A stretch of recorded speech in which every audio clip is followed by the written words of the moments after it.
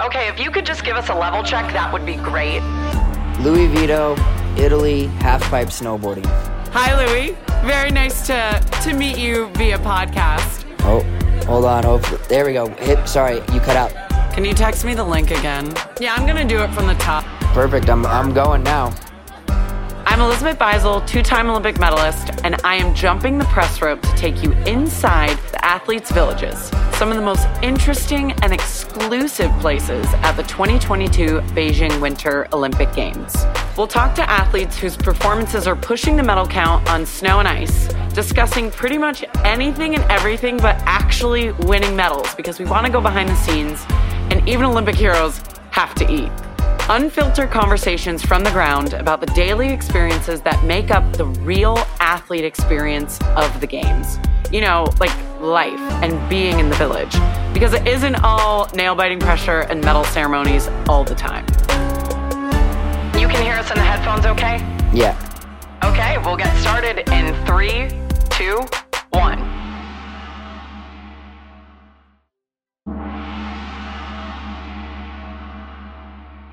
All right, Louis, thank you so much for being with us today here in the village. It is not your first Olympic Games, but it is your first Olympic Games representing Team Italy. And you walked in those opening ceremonies last night. Can you talk about, A, the opening ceremonies and just like the entire experience itself, and then B, what it was like representing Team Italy for the first time while you walked? You know, I always say that opening ceremonies is probably one of the highlights, if not the highlight, from the Olympics. It's so hard to put into words. I mean, the goosebumps that you get, especially because it's kind of a longer process than what people see on TV. I mean, getting to the arena, we walk in and that takes a while, get seated, and then you're chilling pretty much in like a hockey arena most of the time, and then they'll slowly announce countries to kind of leave. So then you leave the hockey arena, and depending on obviously where you are and what Olympics, for us, we had to walk out of the arena, and then you kind of just walk outside towards the stadium, and you're with your team, and you're cruising, but it's still not there yet. And then you kind of go into the stadium, and you're kind of in, you know, the concourse, so to speak.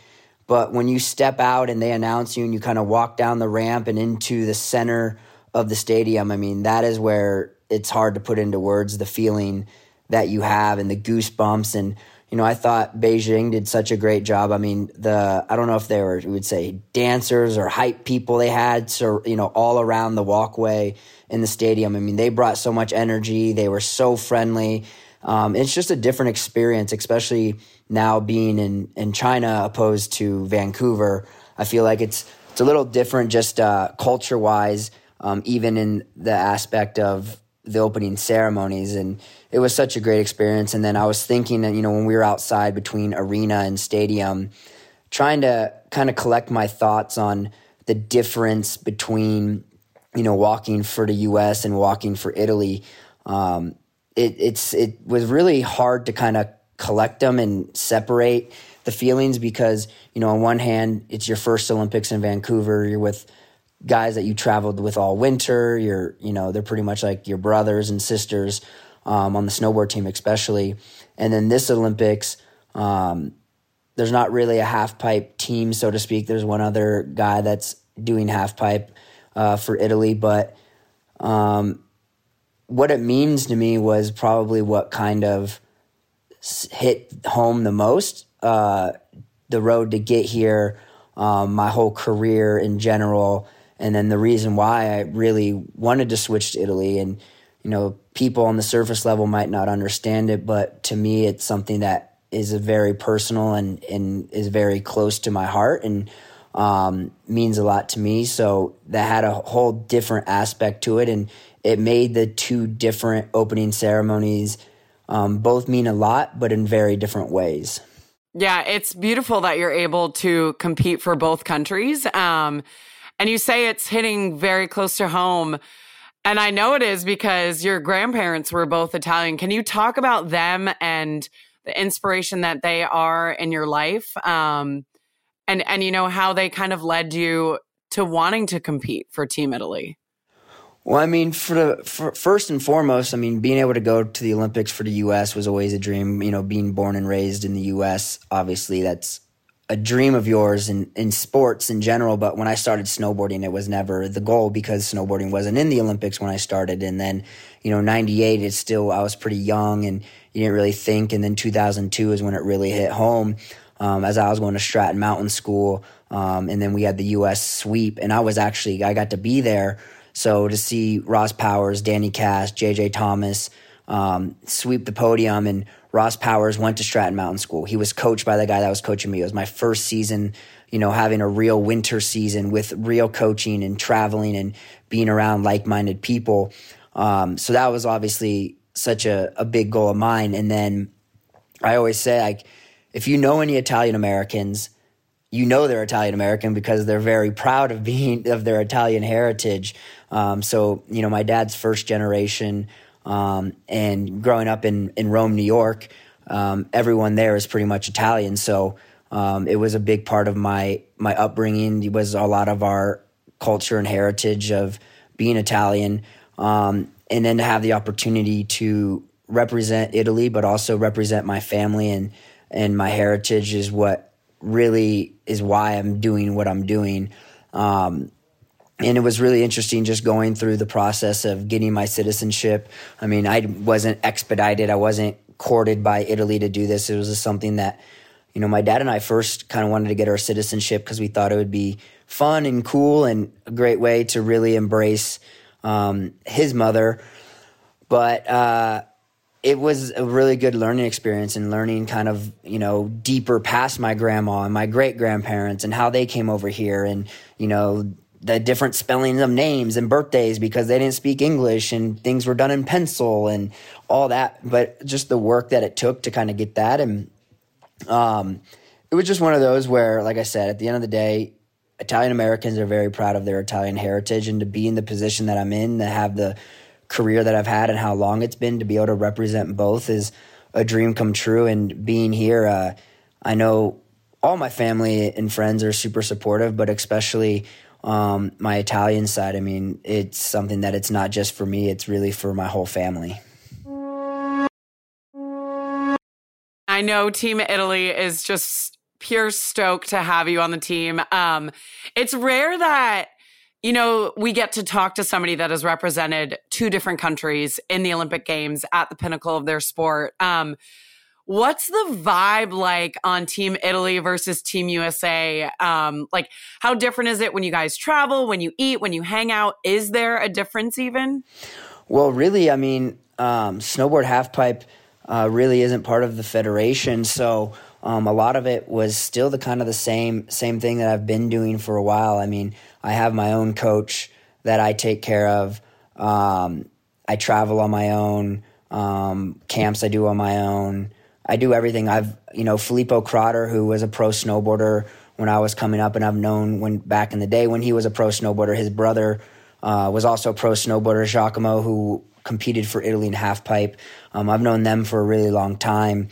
And Filippo's been super helpful with me, but he's the coach and runs the freestyle, but he's head of slopestyle. But he kind of took on the extra workload to make sure I was good for the events and talking to the federation and to the Olympic Committee for me, even though I wasn't technically his responsibility. He really stepped up and kind of made things easier for me. But for the most part, as far as traveling and everything like that goes, I'm pretty much just doing the same thing I would be doing regardless if I had an American flag next to my name or an Italian flag next to my name.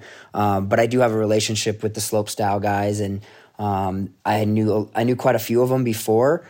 So nothing's really changed with them except, now I get to share the same flag next to my name as they do. Speaking of that flag, do you speak any Italian?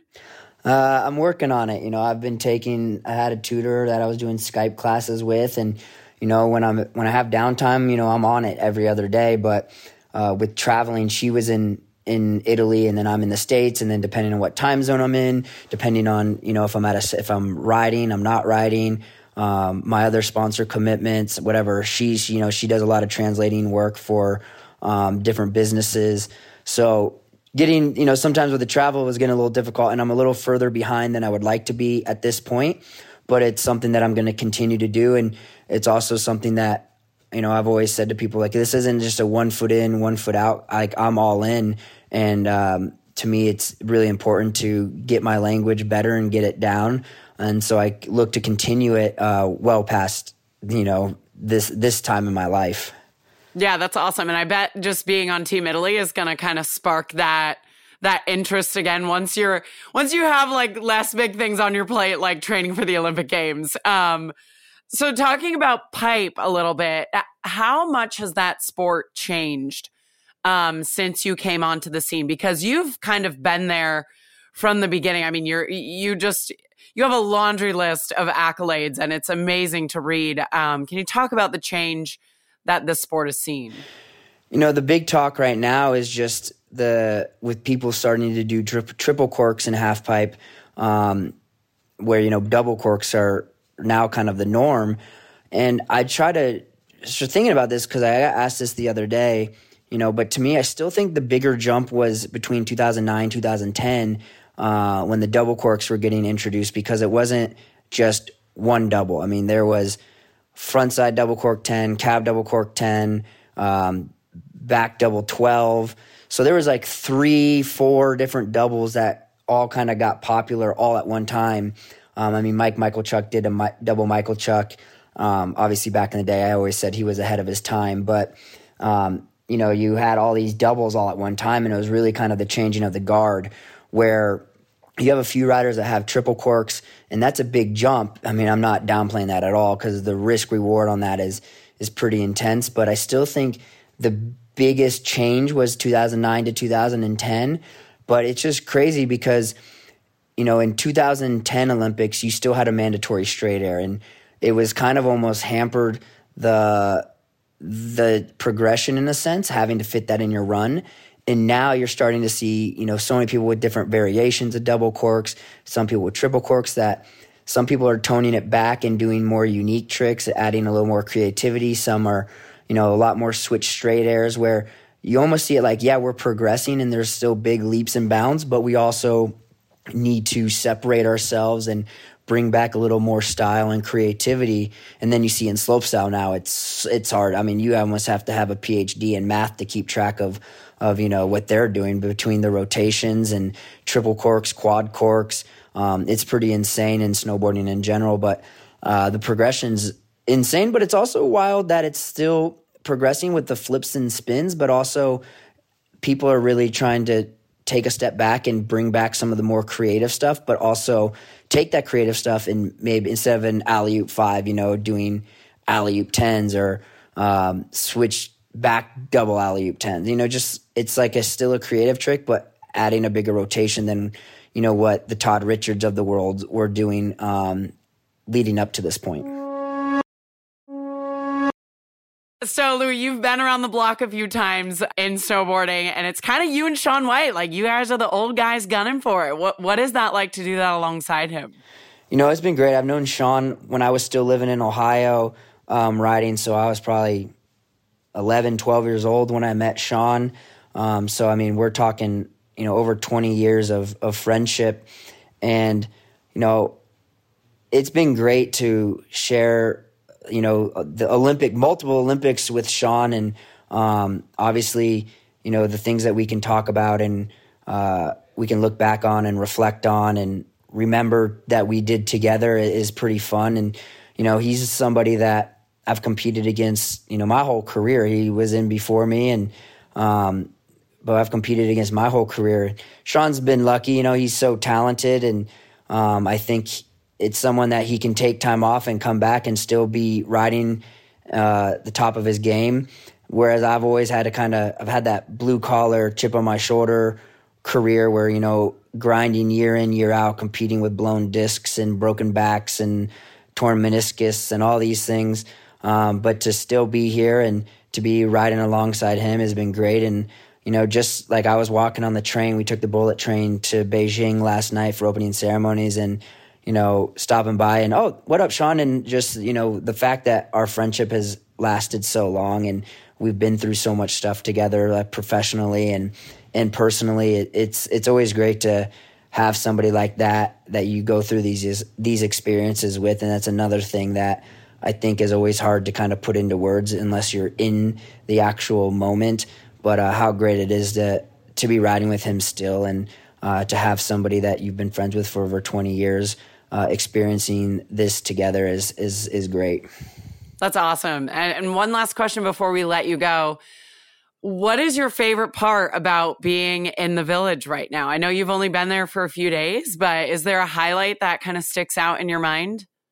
It's really just kind of fun to be here because there's so many people, and you might not know them, you might not know their sport, you see them with their jacket, but everybody's, here, and you all know that they all were grinding to get here. It was a dream, regardless if you've been to 1 Olympics or 5 Olympics, it's always such an accomplishment to make an Olympic Games, and you're kind of just surrounded by people who, are achieving their goals. Some of them, it was a long shot, like I said, and they've never been to one, and some of them have been to multiple, but everybody is here because they put in the hard work, and this is, the pinnacle of their career. So I think that's really cool, and just mingling with other countries, but just seeing everybody walking around in their team jackets and seeing how many nations are here and being represented is great. And then obviously, it's fun going to go to a cafeteria where you all kind of meet up and are eating. And, like I said, you have so many different sports. It's in Vancouver, we were in the main village when we were there. And this one, I think there's 2 or 3 villages here. And so it's just fun to kind of be around different athletes, enjoying different activities they have. I mean, they've got gift shops, and Samsung has a whole little experience you can do. They have a game room. They have gyms. They have 24/7 cafeteria. They got a KFC inside there, a Pizza Hut inside there, coffee machines. And I'll be honest with you, the staff that they have here are so nice. As soon as you walk in anywhere, especially the cafeteria, I mean, they're so happy. They're waving. They're thanking you for coming. I mean, it is such a good vibe, the volunteers. And I think with COVID going on, and especially how different regulations there are all over the world, and a lot of people know these games are very strict. I mean, we're testing every single day. These volunteers are volunteers, and I can only imagine what they have to go through to be in the Village in this closed loop. But the fact that they come in, they work all the hours they work, they have a smile on their face, they're waving to you, and they're so happy to give them your tray at the end, and they're throwing your food away, and they're so happy and they're so positive. It really makes the experience here so great. And I think that's something that I really wanted to make a point to highlight, because they're kind of the unsung heroes, because they make our lives so much easier. And again, they're volunteers, and I can only imagine the protocols they have to go through every single day to do what they do, but they really do make a big difference. Yeah, so wonderfully put. And it truly does take a village in order to run the Olympics. Louis Vito, thank you so much for joining us today. Best of luck to you, Team Italy, and we cannot wait to watch you absolutely crush it. Hey, thank you so much for taking the time, and I know it's late for you guys, so I appreciate it. Follow In the Village now on Amazon Music to get automatic downloads, and tune into the networks of NBC to watch every moment of the 2022 Beijing Winter Olympic Games. And for the first time ever, the Super Bowl and Winter Olympics will be on the same day and the same network. Competition continues at the Winter Olympics tonight, and don't miss Super Bowl 56 as the Los Angeles Rams take on the Cincinnati Bengals February 13th on NBC and Peacock.